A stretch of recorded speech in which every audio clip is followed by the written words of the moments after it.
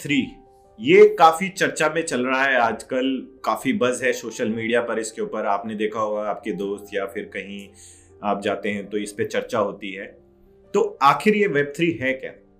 तो पहले Web3 क्या है समझने से पहले समझ लेते हैं ये क्या नहीं है।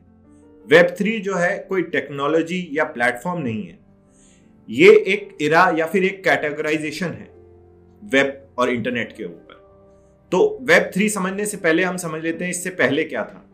तो 90s में जब इंटरनेट पॉपुलर हुआ तो उसको हम कह सकते हैं फर्स्ट जनरेशन थी, वेब 1 बोल सकते हैं उसको, जहां पे खाली स्टैटिक वेबसाइट थी, रीड ओनली वेबसाइट्स थी। मतलब आप उस पे कोई इंफॉर्मेशन पब्लिश करता था और हम उसको जाके पढ़ लेते थे, जैसे हम अखबार पढ़ते हैं।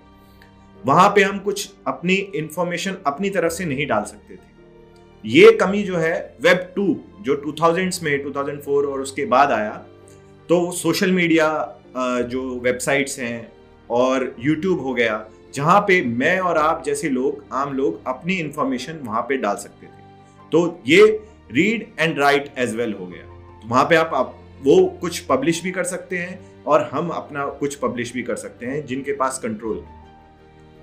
तो इसमें प्रॉब्लम क्या हुई कि हमारी इंफॉर्मेशन, डेटा हमारा, लेकिन कंट्रोल था मोनोपोलीज के हाथ में, जैसे फेसबुक, ट्विटर। वो चाहे तो आपको अपने प्लेटफॉर्म से हटा सकते हैं और वो चाहे तो आपके जो पोस्ट्स हैं उनको ज़्यादा लोगों तक ना पहुंचने की कोशिश भी कर सकते हैं। एल्गोरिदम उनके कंट्रोल में रहती है। तो वेब 2 में ये सारी कमियां थी, जिसको दूर करने के लिए अब लेटेस्ट जो है वेब 3 का एक तरह से जन्म हुआ है, जिसमें आप रीड, राइट और ओन करते हैं अपने डेटा को, और उस पे जो भी इंफॉर्मेशन है वो आप कंट्रोल कर सकते हैं। तो वेब 3 के एग्जाम्पल्स क्या हुए? जैसे आपने देखा होगा, हमें अगर अपनी पैसा ट्रांसफर करना है फॉरेन कंट्री में, तो हमें बैंकिंग चैनल के थ्रू जाना पड़ता है, उसके थ्रू हम कमीशन काफी देना पड़ता है। या फिर अगर मैं ये YouTube की वीडियो बना रहा हूं तो इस पे अगर एडवर्टाइजमेंट रन होते हैं तो उसका share majority in some cases goes to YouTube, and then जो कुछ बचाएगा वो हमारे पास आता है एज ए क्रिएटर।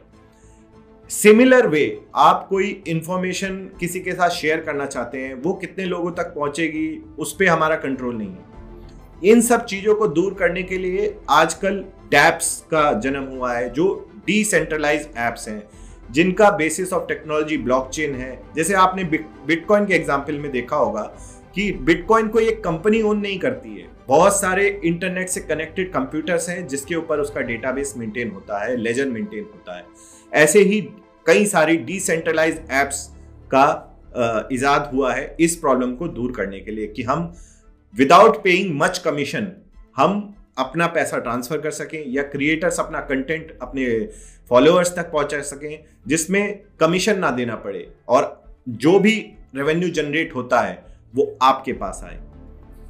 लेकिन ऐसा नहीं है कि वेब 3 के साथ सारी प्रॉब्लम्स दूर हो गई हैं, क्योंकि काफी बड़े एक्सपर्ट्स और जो इन्फ्लुएंसर्स हैं उनका ये कहना है, जैसे इलॉन मस्क और भी बाकी लोगों का कहना है कि वेब 3 एक खाली बज़वर्ड है, मार्केटिंग बज़वर्ड है।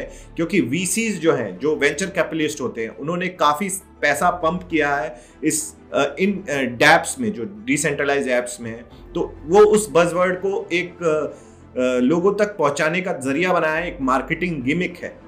और दूसरी प्रॉब्लम जो मुझे बिटकॉइन और क्रिप्टो करेंसी में भी नजर आती है कि कुछ ऐप्स आपको बिना कोई आईडी अपनी दिए हुए, बिना कोई ट्रस्ट सिस्टम बनाए हुए, आपको अपॉर्चुनिटी या फिर एक जरिया देती हैं कि आप अपना पैसा खुलेआम ट्रांसफर कर सकें। तो ऐसे में क्रिमिनल एलिमेंट्स ऑफ सोसाइटी उनके ऊपर कैसे कंट्रोल करेगी? तो मेरा तो ये मानना है कि एक रेगुलेटरी ओवरसाइट, चाहे कोई भी टेक्नोलॉजी हो, उस पर या तो एक ऑटोनोमस बॉडी हो, या गवर्नमेंट ऑटोनोमस बॉडी हो, या कोई भी इस तरह की बॉडी हो जो रेगुलेटरी ओवरसाइट्स करे इन टेक्नोलॉजी के ऊपर, वो बहुत ज़रूरी है। क्योंकि क्रिमिनल एलिमेंट्स आज के टाइम पे लिमिटेड होते हैं, अपना पैसा, हवाला का सिस्टम जरूर चलता है, लेकिन आम कोई भी उठ के उसमें एंटर नहीं कर सकता।